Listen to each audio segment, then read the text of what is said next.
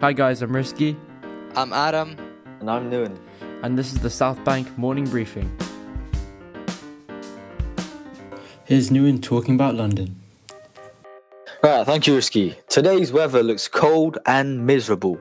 Throughout the day, there will be high chance of raining, with the highest being at 90% chance of raining.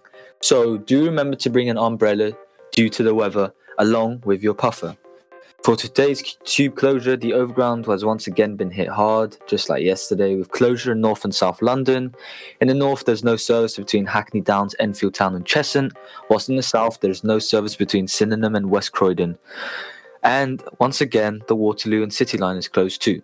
Our media for today is regarding the brilliant Elon Musk. He says that his SpaceX company will put people on Mars by 2028, and if they get lucky, maybe 4 years. That's pretty cool.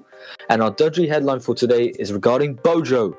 After Secretary Matt Hancock suggested that he would be willing to take the jab live on air if he encouraged people to get vaccinated, Bojo could also possibly do this. We'll then see if he turns into a lizard. Jokes. Right, over to you, Adam. Thank you, Nuan. Now, our next news. The Earth... Thank you, Nuan. In other news, this year is said to be among the 3 warmest since 1850. The Earth continued to endure a period of significant heating in 2020, according to the World Meteorological Organization, or the WMO.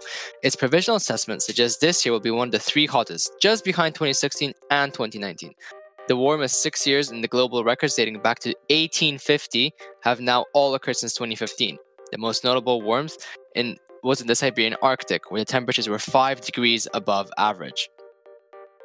And in South Africa, an unusual sequence of numbers drawn in the national lottery has sparked accusations of fraud after 20 people won a share of the jackpot.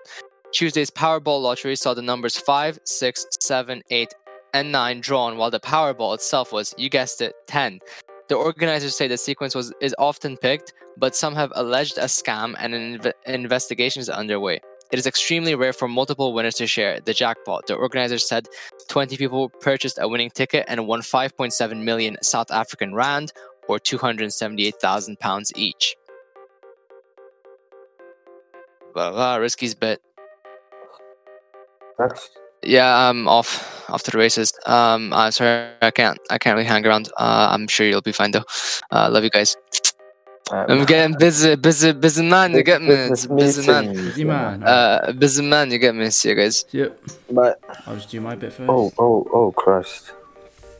Give me a sec. Gotta do mine. Alright.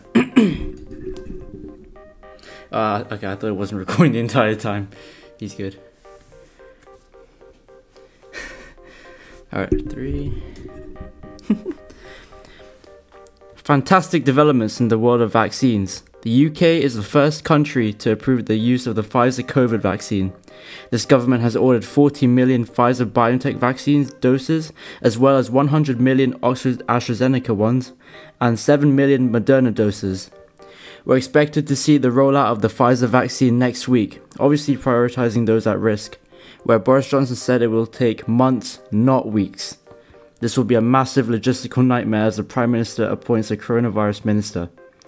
We're expecting 800,000 doses to roll out in the next few days, and as there are 15 million over the age of 65, it'll be quite a while until we get our own vaccine doses, unless you have an underlying condition.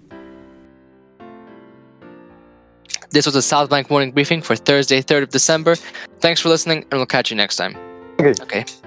Thanks, guys.